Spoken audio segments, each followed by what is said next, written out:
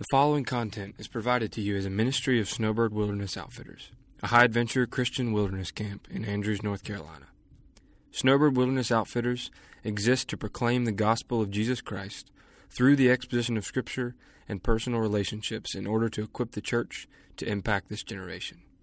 For more information, visit our website at swoutfitters.com or follow us on Twitter using the handle @SnowbirdSwo. Enjoy the message. All right, so I have 20 pages typed. Last night I was like, I'll go through and take some stuff out, and it put me at 18 pages. And then as I went through, I started writing in more stuff, so I'm probably back up to 20. So is lunch at 12 or 12:30? 12, okay. Woo! So this is on spiritual disciplines. You guys probably already are fairly familiar. Can y'all hear me good? Okay, with all this stuff. But basically, every morning when I get up at around 6:30 and get Moses and Julia up, try to get them ready for school. And this has been going on for almost 2 years now. And every morning I have to wake Moses up, take him to the toilet, make him lift the seat up, pee in the toilet, not everywhere except for the toilet. Take him, show him his clothes. Oh, Moses, get your sock on. Get your other sock on. Moses, go downstairs, eat breakfast. No, don't go play with your trucks. Go eat breakfast. It's just like the daily routines. I have to just basically walk him through it every morning. And but I think a lot of the disciplines, the really simple things that we're tasked to do as a believer, we completely neglect. And so it's the Lord's kind of going, okay, Moses and Little and all of you guys, this is what you need to do to have some victory over your mind and over whatever it is that you struggle with. And the word disciple is mentioned 269 times in the New Testament, where the Christian is only mentioned 3 times. But I think when you hear the word disciple, you go, I can never, ever be one of those. Like it's some padded alpha dog, superhuman person that can just streamline down the straight and narrow and never, have issues. But a disciple is somebody that stands on the pages of the New Testament as a first basic level of fundamental practice towards Christ. So it's like the fundamental stuff is what I'm going to kind of walk us through. Will this be on podcast or whatever? Okay, because I have lists of stuff, but I don't think I want to wait around for y'all to write it, because it's a lot. So maybe you could just go back and listen to it. Unless you have, what is it, shorthand? Can anybody do shorthand in here? That's like a lost. All right. Okay. So there's a statement: Christianity has not so much been tried and found wanting as it has been found difficult and left untried. Okay, so it's not that you try Christianity and you came out wanting and needing more. It's a lot of times you look at it, you look at what we're commanded to do, and you get overwhelmed by it, and you step back and we don't even try it. And you ever caught yourself saying, okay, there's this one thing, I want to get through it. I know where I need to be in my mind with the Lord in this area, and I know what needs to happen. I've for years had a hard time getting to that point. There's probably something every one of you are going, yep, check, that's me. And so, you just neglect trying. You just kind of think, I'm just going to endure for the rest of my life with this. But when we depart from trying and striving, I wrote some things down, it's very crushing. We have disappointments with endless problems that aren't solved. The cost of non-discipleship and not wanting to be a disciple is devastating. You lose abiding peace. You lose a life penetrated by love. You lose a life with Christ's goodness, with his hopefulness that triumphs over circumstance. You lose the power to do what is right and withstand evil and darkness when you're just kind of lollygagging around and not wanting to be a disciple of the Lord. But we have the wonderful promise, because it is a little bit overwhelming when Satan makes it overwhelming trying to think of how you're going to handle this or that, or handle your husband, or handle your crazy kid, or somebody at work, whatever. Can be overwhelming. But my favorite verse in Scripture is in Matthew 11, so I read it almost every time I speak at anything. And it says, "Come to me, all you who labor and are heavy laden, and I will give you rest. Take my yoke upon you and learn from me, for I am gentle and lowly in heart, and you will find rest for your souls, for my yoke is easy and my burden is light." So you read that and you claim it, and you go, okay, when it talks about a yoke, you guys know what that is. It's like the big mule teams, and they have the wooden thing that's attached to the 2 mules. That's what Christ wants to be. He doesn't want to be standing on the outside hoping and wishing that we do what we need to do. He's saying, come over here, let me yoke you up with me. And for me, I think a lot of times when I picture myself yoked up with Christ, I'm like, my feet aren't even on the ground. I'm in his care, and he's just kind of dragging me along. But we have the promise of that scripture. So the whole concept of disciplines is this, to mimic Christ's daily action. So he was on earth for 33 years, so we can look at what he did in Scripture and go, okay, I'm going to try to do exactly what he did. So you're going to mimic his overall style while he was on earth, arranging your whole lives around the activities he did, a settled intent upon dwelling in his faith and practice, then rearranging our affairs to that end. Going to church, communion, small groups, going out for coffee with believers, all these things are great things, but they don't reliably produce people that are strong disciples of the Lord. It's got to be these raw disciplines. So we have to radically change like some things in our lives, replacing old habits with some new life-giving habits. So that we don't have to just endure. We can fight and claw, get mad. You guys get mad sometimes, right? Get mad at Satan with your lives and follow these disciplines and like see it as you're in survival mode, you know, because your most of you probably all have families here. Or you will have family. Like what your family needs from you is your holiness, nothing else. Just your walk with the Lord needs to be tight, and that will bring a severe amount of peace into your home, into your marriage. If you're just striving to be holy before the Lord, that's all your kids need. They don't need the latest this and that and trips to the trampoline parks every weekend. They just need your righteousness, okay? And so in Jeremiah 17:8, I want to read the scripture real quick. I love this one. When we do these disciplines, when we seek the Lord, we'll be like Jeremiah 17:8. It says, he or she is like a tree planted by water, that sends out its roots by the stream and does not fear when heat comes, for its leaves remain green, and is not anxious in the year of drought, for it does not cease to bear fruit. So this is a promise that we're given from Christ if we bear with him and we seek his will in doing these things. All right, so let's just probably get right into them. Yeah. Okay, so the first one I'm going to hit is fasting. In Scripture, all through Scripture, you hear of, it'll say prayer and fasting. They're kind of coupled together. But fasting is like a lot of people think it's some kind of weird voodoo, asceticism type thing, okay? But I don't do it a lot, but I do fast. A lot of times if I'm just like weary and stressed out with something that's going on, if I need to be in really intense prayer for something or somebody, for my kids, if something's going on with my kids, sometimes I'll fast for that day. And it's a beautiful thing because the Lord did it when he was on earth. So you're like, why do we not do it? Because Satan knows it's so profitable, so he lets it go, woo, in this year and out this year. So the idea of fasting, not your sneeze. Some people, like who's who of fasting: David, Elijah, Esther, Daniel, Anna, Paul, Christ, Martin Luther, John Calvin, John Knox, John Wesley, Jonathan Edwards, Charles Finney. They all had testament of fasting. It's refraining from gluttony, refrain from gluttony, and thou shalt more easily restrain all the inclinations of the flesh. So a couple of things. One, it confirms our utter dependence upon Christ by finding a source of sustenance outside of food. In Matthew 4:4, when Jesus being tempted, he said, I don't live by bread alone, but upon every word that comes out of the mouth of Christ. John 4:32, Christ says, I have food to eat that you don't know about. My food is to do the will of the Father and accomplish his work. The second thing fasting does, more than any other discipline, fasting reveals the things that control us. What I'll do sometimes is I'll ask the Lord, it doesn't have to be just food. Like you could say, okay, Christ, show me something that I'm literally clinging to, and this is my idol. This is what gets to me right here. And you give that to the Lord and you fast from that thing. It could be like food, or it could be like not looking in the mirror.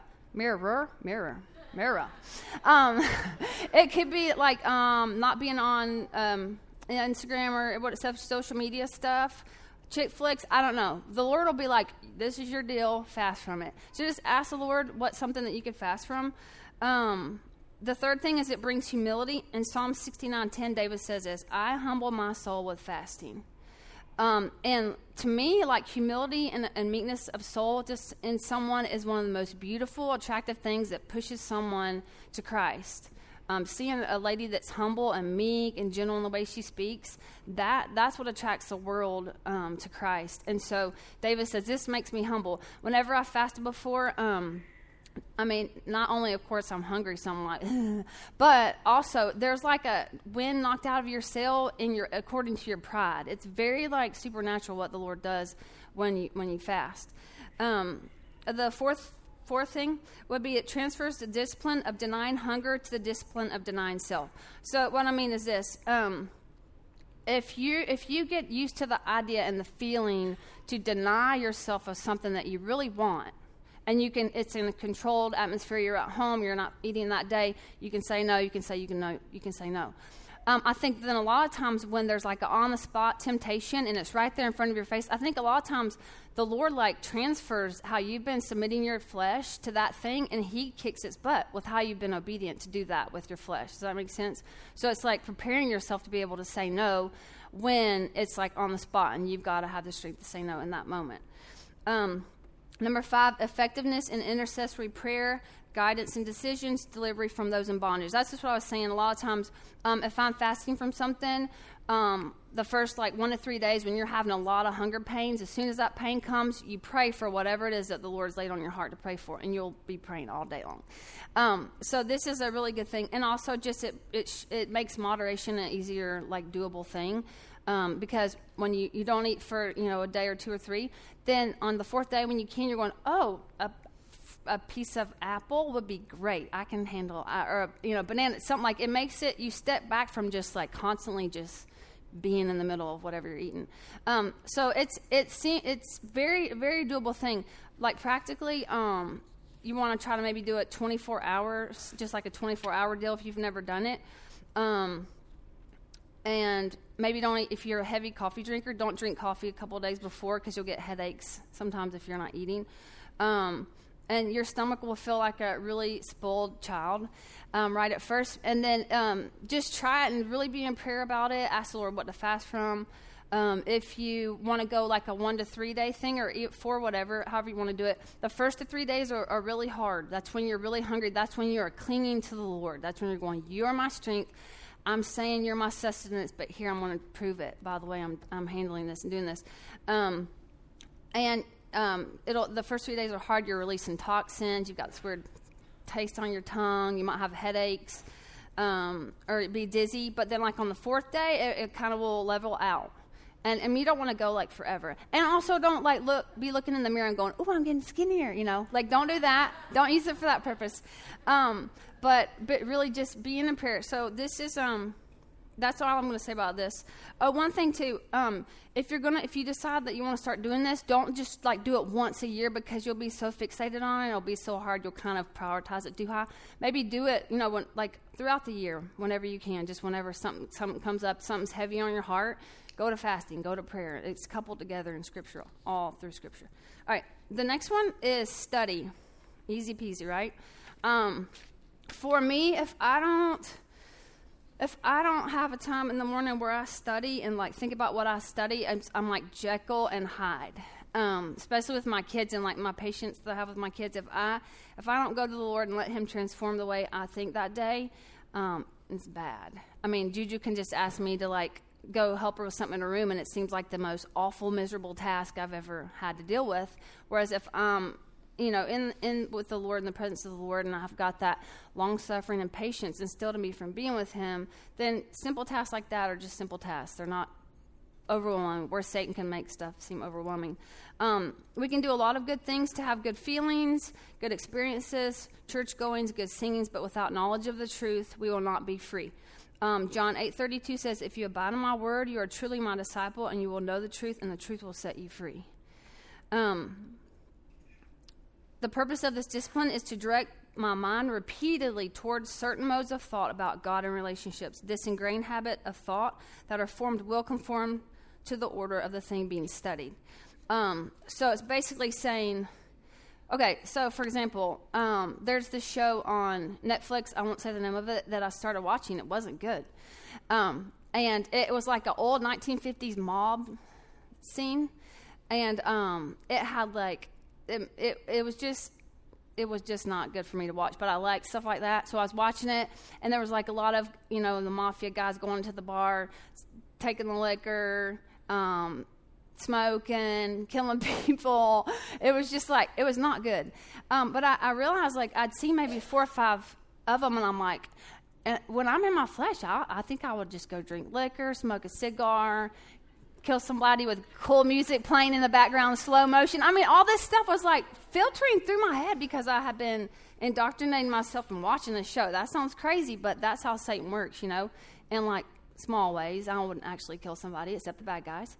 But, like just how Satan just makes something like that be such a big deal in the way we think.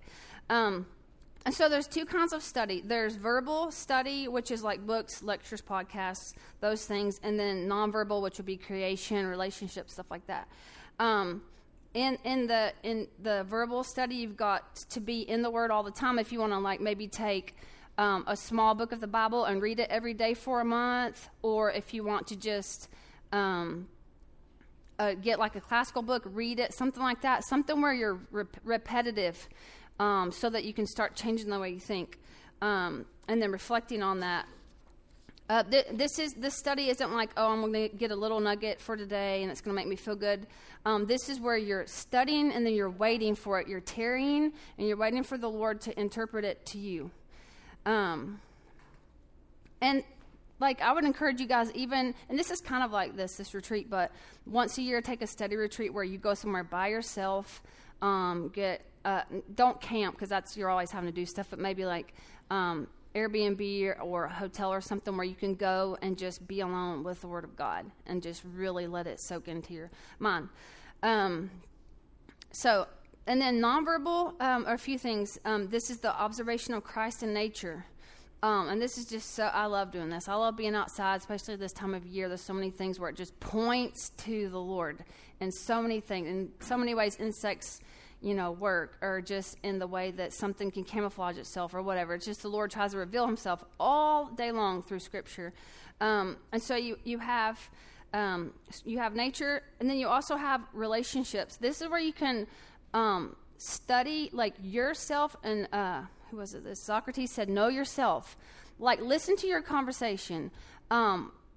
If you realize that you're like trying to always make yourself look significant, or if you're trying to justify your actions or whatever, study conversation, study other people's conversation and see how they react to this conversation. Like study things like that and see, okay, the way she responded, that wasn't that effective. I kind of turned her off. And study relationships outside. The Lord brings people into your atmosphere for you to listen to and to study. Okay, so that's all I'm going to say about study. Yeah. Okay, the next one is simplicity. Or frugality. These kind of go together. All right, simplicity is freedom, duplicity is bondage. Simplicity brings joy and balance, duplicity brings anxiety and fear. So as women, it's really easy to live in duplicity where you're just trying to duplicate things that you like instead of just letting the Lord shake you up, level you out, and be simple in the way you buy stuff, the way you live, the way your speech is. Let it just kind of consume all those areas of your life. Because we lack simplicity, our need for security has led us to an insane attachment to things. We must understand that the lust for affluence today is psychotic because it has completely lost touch with reality. We crave things we neither need nor enjoy, but buy things we do not want to impress people we do not like or love. We are embarrassed to drive cars or wear clothes until they are worn out. We need to be awakened to that to conform. We need to be awakened that to conform to a sick society is to be sick. Stop regarding man. I think there's somewhere in Scripture where it literally says, stop regarding man. I don't know where it is. But so the Bible counteracts wealth in a lot of ways. Psalm 62:10 says, if riches increase, set not your heart on them. Proverbs 11:28, whoever trusts in his riches will fall. Matthew 19 is the rich young ruler. You guys know that. 1 Timothy 6:9, but those who desire to be rich fall into temptation. Hebrews 13:5, keep your life free from the love of money. Christ talks about economics more than any other social issue in Scripture. And this is not a thing where I'm going, nobody have money. I'm not saying that, okay? I'm just saying seek first the kingdom of God. And whatever you're wanting to make an endeavor as far as your job or your security, whatever, ask the Lord, am I seeking Christ first? Is my heart seeking Christ first? So freedom from anxiety from this has 3 inner attitudes. The first one would be what we have, we receive as a gift. Everything we have, we receive as a gift. Second one will be what we have is to be cared for by God, including our reputation, our employment, all these things. The third, what we have is available to others. If not, they are stolen goods, okay? So everything we have is for others also. So be anxious for nothing. Okay, this is where the list, I should have put these out. This is just some things. Practical side, number 1, buy things for their usefulness rather than for their status. Buy things for their usefulness rather than their status. Don't have more living space than is needed. Stop trying to impress people with your clothes, but instead by your life and your love for Christ and your compassion for the world. Number 2, reject anything that is producing an addiction in your life. This is kind of where, like the fasting thing, you ask the Lord, is alcohol, coffee, Coke, TV, books, magazines, money? If it's money, give some away. Feel like the inner release from giving stuff away. It's like beautiful thing to get to feel. The next one, develop a habit of giving things away. I just said that. De-accumulate. Most of us could get rid of half of the stuff we have and still be okay. Refuse to be propagandized by modern day gadgetry. So you don't have to have like the newest phone or whatever that has this one extra thing. Like be okay with just having what you have. It says we have less than 6% of the world's population, but we use more energy for just AC units than all of China. So just for our air conditioning units, we use more energy than all of China. So you guys, we can step it down just a little bit. Learn to enjoy things without owning them. Enjoy the beach without feeling like you have to own some of it. Go to parks, go to libraries. It's always fun for me to go to Target and buy just cool-looking books to have in my house, but there's libraries where you can have them in your house, just not permanently, okay? So just like little things like that. Develop a deeper appreciation for the creation. Walk whenever you can. Listen to the birds. Enjoy the texture of the grass. Smell flowers. Marvel in the rich colors everywhere. Discover the earth. There's a book called I could probably read it. I'll find it. There's a book called Screw Tape Letters, and there's a point where like the devil or whatever is so mad at his worker because he let his subject go outside and take a walk and just smell the air, and he's like, why did you let her do that? That was too good for her mind. Don't let her do stuff like that. Distract her. Get her stuck on laundry or something like that. Laundry, what should we do about that? Our whole response next year is how to deal with laundry.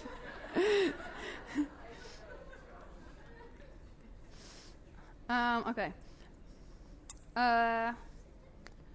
Obey Jesus' instruction about simple, plain, and honest speech. Also being simple in your speech. Matthew 5:37 says to avoid flattery and have truth, integrity in your words. Reject words to impress or significantise yourself.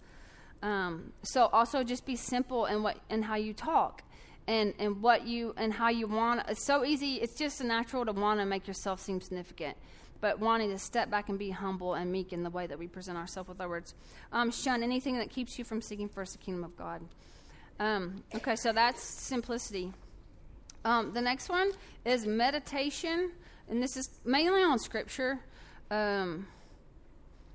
I think Satan is actually okay with us sometimes even reading the Bible as long as we don't have any clue what we just read, which is real easy for me to do.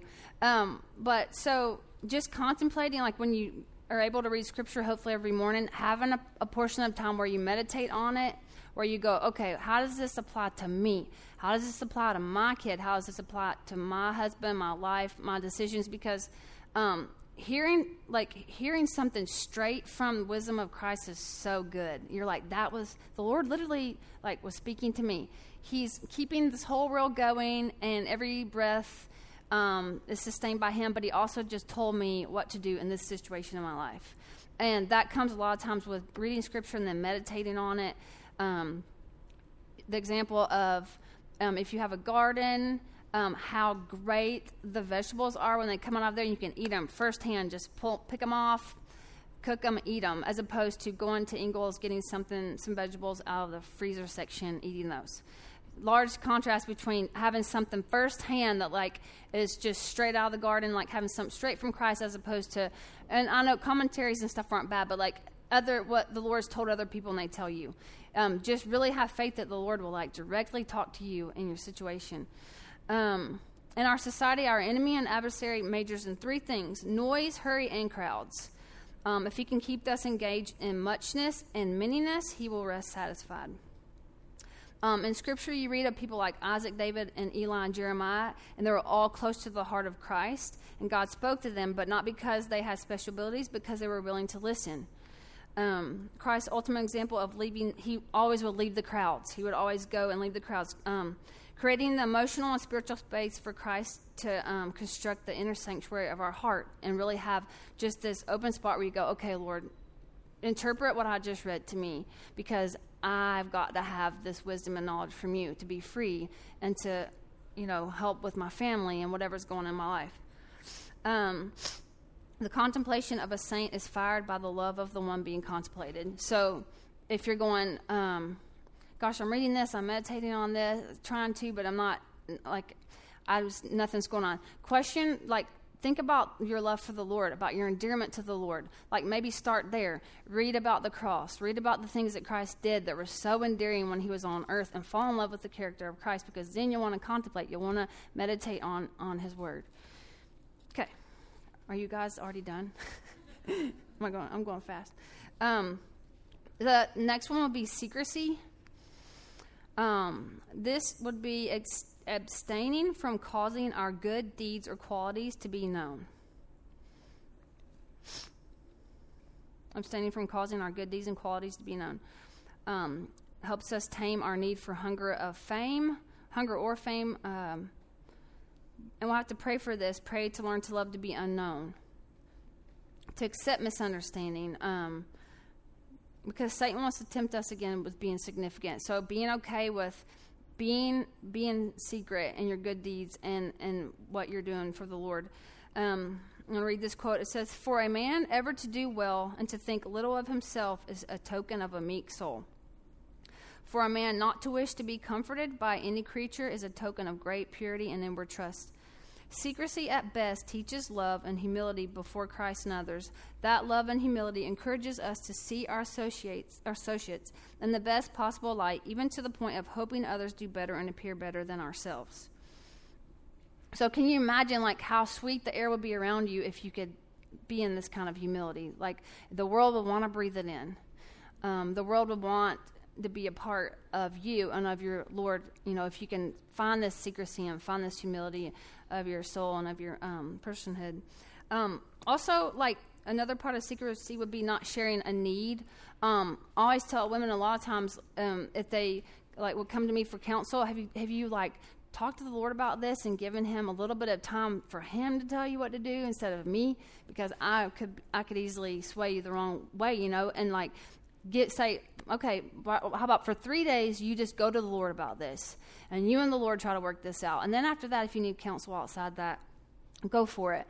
And so a lot of times just having a secrecy with the Lord where you tell him something, you lay it at his feet, and then you leave it there and trust him to handle it like Hannah did when she wanted to have a baby. So that would be secrecy. The next one is hospitality or fellowship, this discipline of hospitality or fellowship. This is, for some of you, this is really easy. You can have people in your home all day long. You don't skip a beat. It's just natural to you. And there's others of you that to have somebody in your home, it would be like the bad dream where you go to school without any clothes on.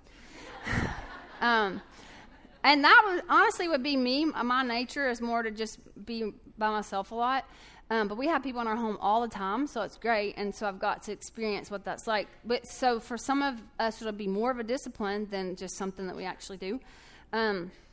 But I think Satan knows the profit of being hospitable and having people in your home, because in Scripture, he commands us to pursue it. So anything that God's like, hey, pursue this, because he's probably going, because Satan's going to try to make you not pursue this, so pursue this.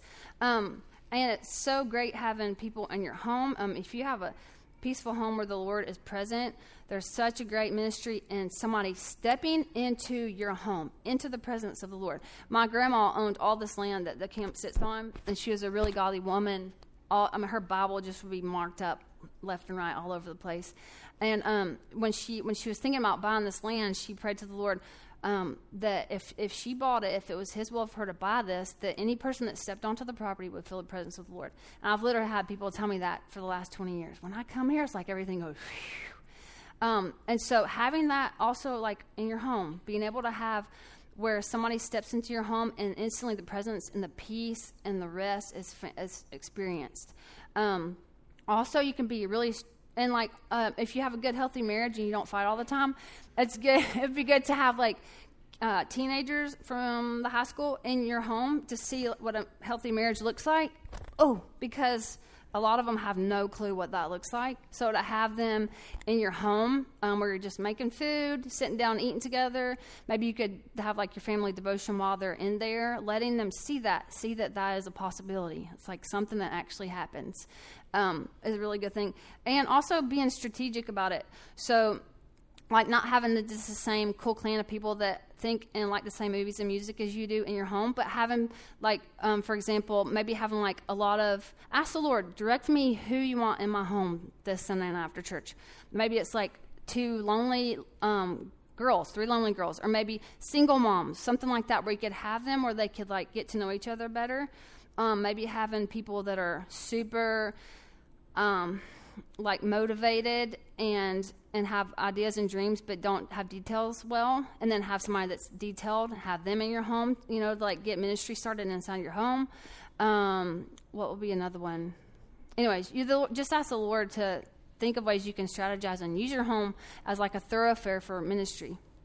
The next one is confession.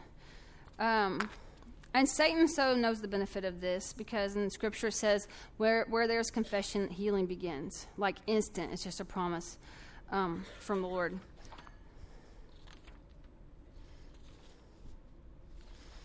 And so he's going to fight you doing this. At the heart of Christ is the desire to give and to forgive. He delights in showing mercy. Christ delights in showing mercy. Think of something you delight in. I delight in creme brulee. So the cupcake was enough last night. It wasn't quite it, but something that like things that really give you joy to do. Like I haven't really thought this through. I do all the landscape at camp. I love going out there and being in the dirt and planting stuff or whatever. I love making fires at my house. Things that you just delight in and thinking, and because it's just fun, right? There's no pressure. You just delight in it. Well, that's what Christ delights in, is showing us mercy and forgiveness. It's crazy to think about that He delights in doing that for us. So there should be no hesitation to confess things to Him or to somebody that loves the way He does. But Satan, of course, knows like how profitable it is, so he's going to make you fearful. So if you ask the Lord, tell me something that I need to confess, or if there's something, you need to do it like next 12 seconds. Otherwise, you won't do it. So you have to be really proactive in it. Because healing begins, it makes it easier to avoid that sin. Whoever you confess to, that person can be praying for you, so you don't feel isolated. Satan loves to make us feel isolated. It can provide a deep fellowship with another believer, and it makes restitution, because a lot of times you confess something to me, I say, okay, but now you got to go talk to this person about it. So it pushes you into restitution also.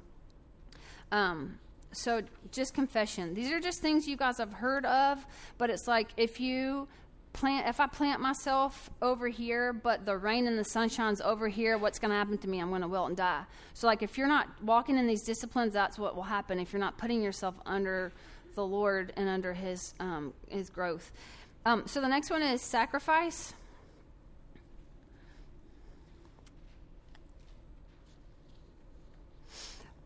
This is abstaining from the possession or enjoyment of what is necessary for living. I don't know what this looks like. I just studied this like last week, so I'm just going to ask the Lord to show me what does this look like. There was an example. It said it would be like you're sitting on a branch of a tree and you take the saw and you cut the branch off and you just watch the Lord supernaturally provide for you. I mean, I would think financially that would be, the most obvious way, but I'm just going to ask the Lord to show me like what this looks like. It's forsaking the security of meeting our needs with what is in our hands. You have Abraham. He was asked to do this with Isaac, right? The poor widow gave everything she had away in Luke 21. And also, I would say this. I think this is such a great ministry to your kids. If you provide, if your kids don't know a depth of need, if they've never seen a depth of need, they don't know what the rescue of Christ looks like. So you provide areas for where you can say to your kids, okay, we're going to give this amount of money away, or we're going to give this car away, and I don't know how the Lord's going to provide, but he is, and we're going to watch it happen. And you let them see maybe that there's some fearfulness, but also how great is that for them to see the Lord. Now, whether however he provides, also them seeing you be content in that is a huge ministry to your kids. I remember a lot of times ladies would ask me, I'm really wanting to maybe step back from working, be with the kids a little bit more at home, but I know that would go from 2 incomes to 1. I'm like, but you could do that and then just tell your kids, we're just going to watch the Lord provide. And if we've got to eat ramen noodles for a while, it's fine. And just giving your kids opportunities for them to see the Lord provide and showing them the depth of need and then letting the Lord provide. And there's so much joy in doing that with your kids. The next one is celebration.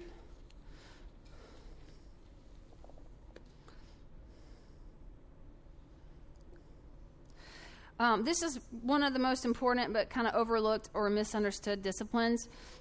I'm like, my eyes have been open to this in this study because I think the Lord loves just sitting with us and celebrating with us. And one of my favorite pictures of Christ, and I didn't look it up, but somewhere in Scripture it's where his disciples come in and he's waiting on the beach for them, and he's made a fish and a fire, and they're just he wants to just hang out and celebrate, And I think a lot of times we're grateful and we say, Lord, thank you for this, but then we literally move on and it's forgotten. And so I think this kind of celebration, it says, when you dwell on the greatness of Christ as shown in his goodness to us. So you engage in celebration when we are enjoying ourselves, our lives, our world, our friends, in conjunction with our faith and confidence in Christ's greatness, beauty, and his goodness. So I'm just trying to process this in my head, but I don't necessarily think it means you have to get tambourines and go run around in the field. But I do think it could mean you have, say something happens with your child where they actually experience the love of God, and there's something huge, a big footprint of Christ in their life. Well, you have people over and you have a meal and you thank the Lord for that and you celebrate that. Having times where you actually do that with people, and also having non-believers come in and maybe experience something like that, I think would be really good. So having celebration within your community where you just are thankful beyond just saying thank you to the Lord. Holy delight and joy is the greatest antidote to despair and is a wellspring of gratitude. I think Satan loves it when we're in great. I mean, that's why he got in the predicament he was in, because he wasn't thankful for what he had. So he wants to do the same with us. Okay, I'm going to read in this book. This is the one. It's another thing I think on the Screw Tape Letters. I can't remember what it is. Let me read it.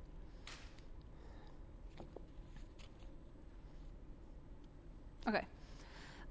It says, the man who truly and disinterestedly enjoys any one thing in the world for its own sake and without caring 2 pence what other people say about it is by that very fact forearmed against some of the most subtlest modes of attack. You should always try to make the patient abandon the people or food or books he really likes in favor of the best people, the right food, the important books. I have known a human defended from strong temptations to social ambition by a stronger taste for tripe and onions. So basically, it's, and this kind of also, I think I might have put this in, this might be supposed to go in the part where you appreciate creation. I think this is where it was. So that has to do with that. But also, so like when you're celebrating, just being really thankful for simple things, just allowing the world to see what it looks like to be thankful for things that are simple and frugal, that the Lord's blessed your family with. All right. The next one is service.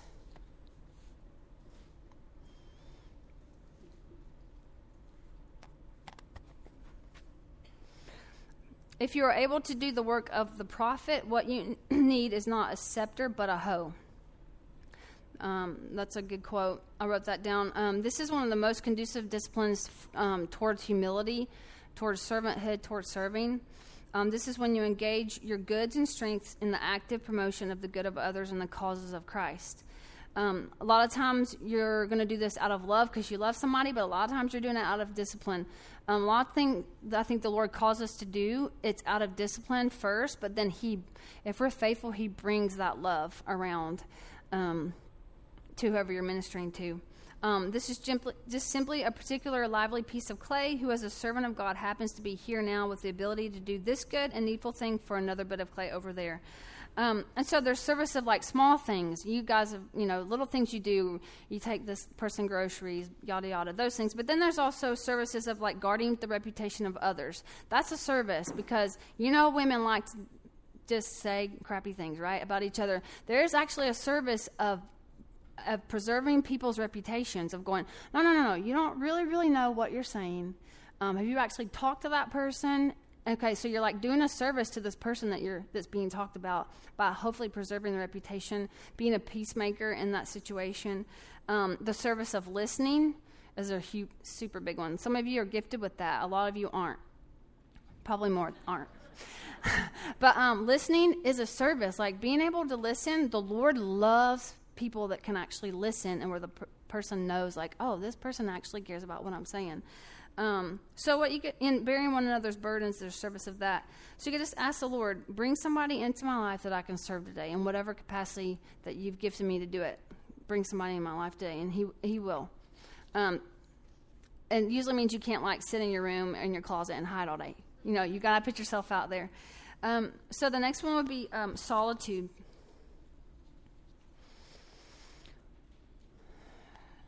And this one, there's so much scripture where Christ just walks away from everybody. So, if you just have that example, it makes sense to remove yourself from crowds and stuff a lot. This is a time of resolve to stop and sit. Like if you're going to go have a surgery, when you're getting the anesthetic, there's like that little bit of time where you're just kind of like sitting there waiting to be able to have surgery on. This is what solitude would be. This is like when you pull away and you sit, and you're sitting there waiting for the Lord to speak to you. You're being silent and waiting for that. It clears the air from so many distractions. For me, if I try to go somewhere by myself, I have to, there's about 12 minutes where I am all over the place thinking about so many things because Satan wants to distract us, but being able to just be faithful enough to the Lord to sit there and tarry until He goes, okay, she's done thinking about all these things. Now let me speak to my child. And just being still and waiting.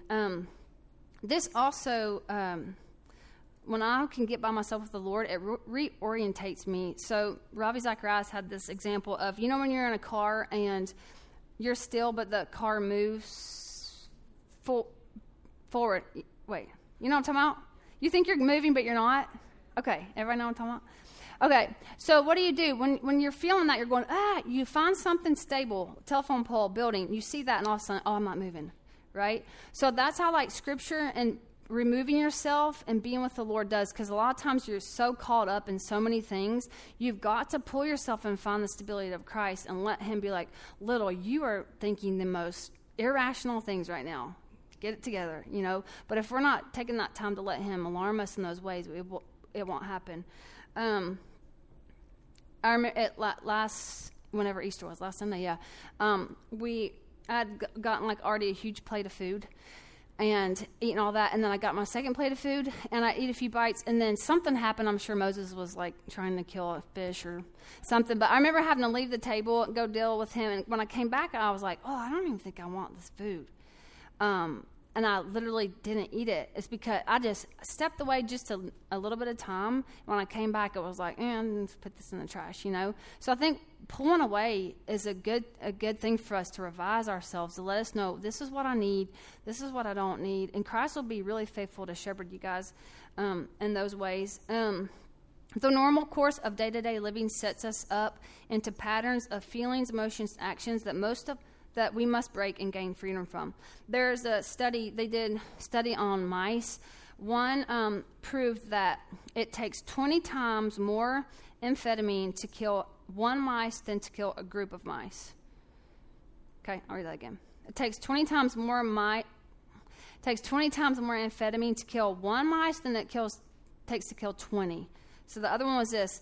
A mouse given no amphetamine, if you take that mouse that has no amphetamine and you put him in a group of mice that have it, in 10 minutes he'll be dead with the others.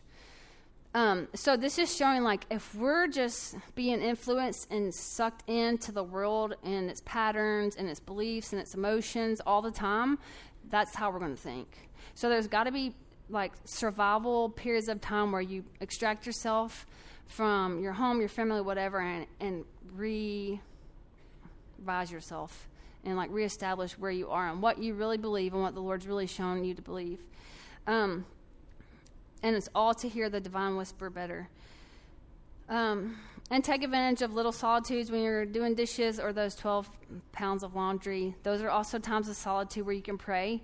Don't just be in a bad mood about it. Don't use it to watch Call the Midwives on Netflix, but use it to like pray and talk to the Lord and pray over your kids.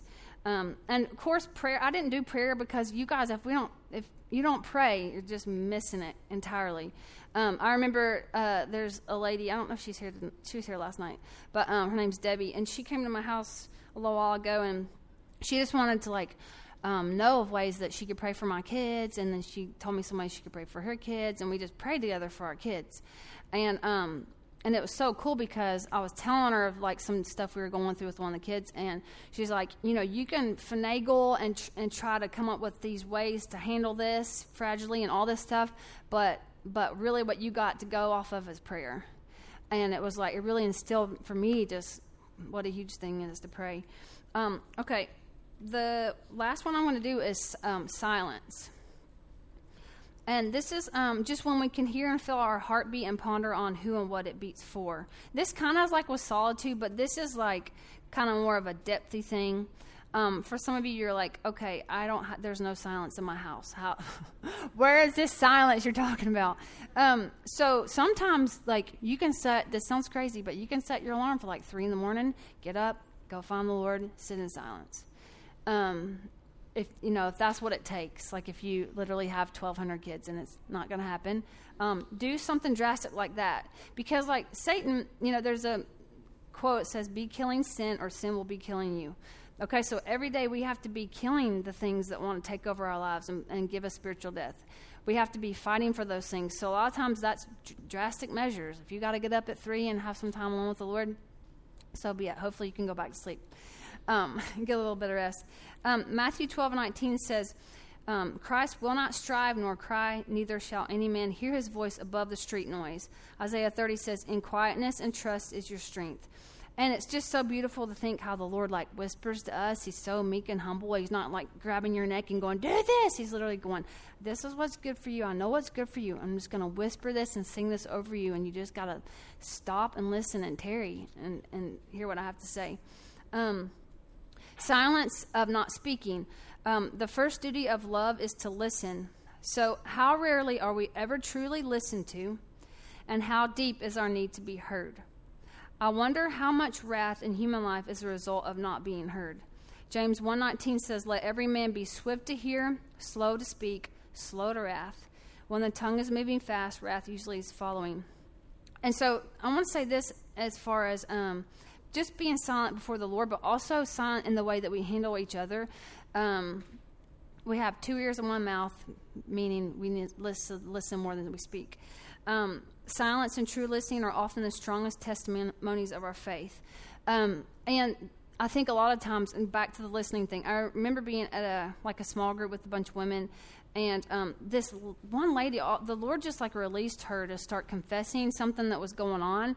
And it was literally, like, mind-blowing. I'm like, this is so good. And I was thinking, I was praying that as soon as she finished confessing that there would just be silence. I didn't want any of the women to be like, oh, it's okay. The Lord, I wanted her to feel it. I wanted her to confess and be able to, like, in silence, feel the Lord ministering to her in that moment. That's such a big thing, to be silent. Like, people that really, really love each other, you can be silent with that person, right? And allow the Lord to minister in that silence with each other.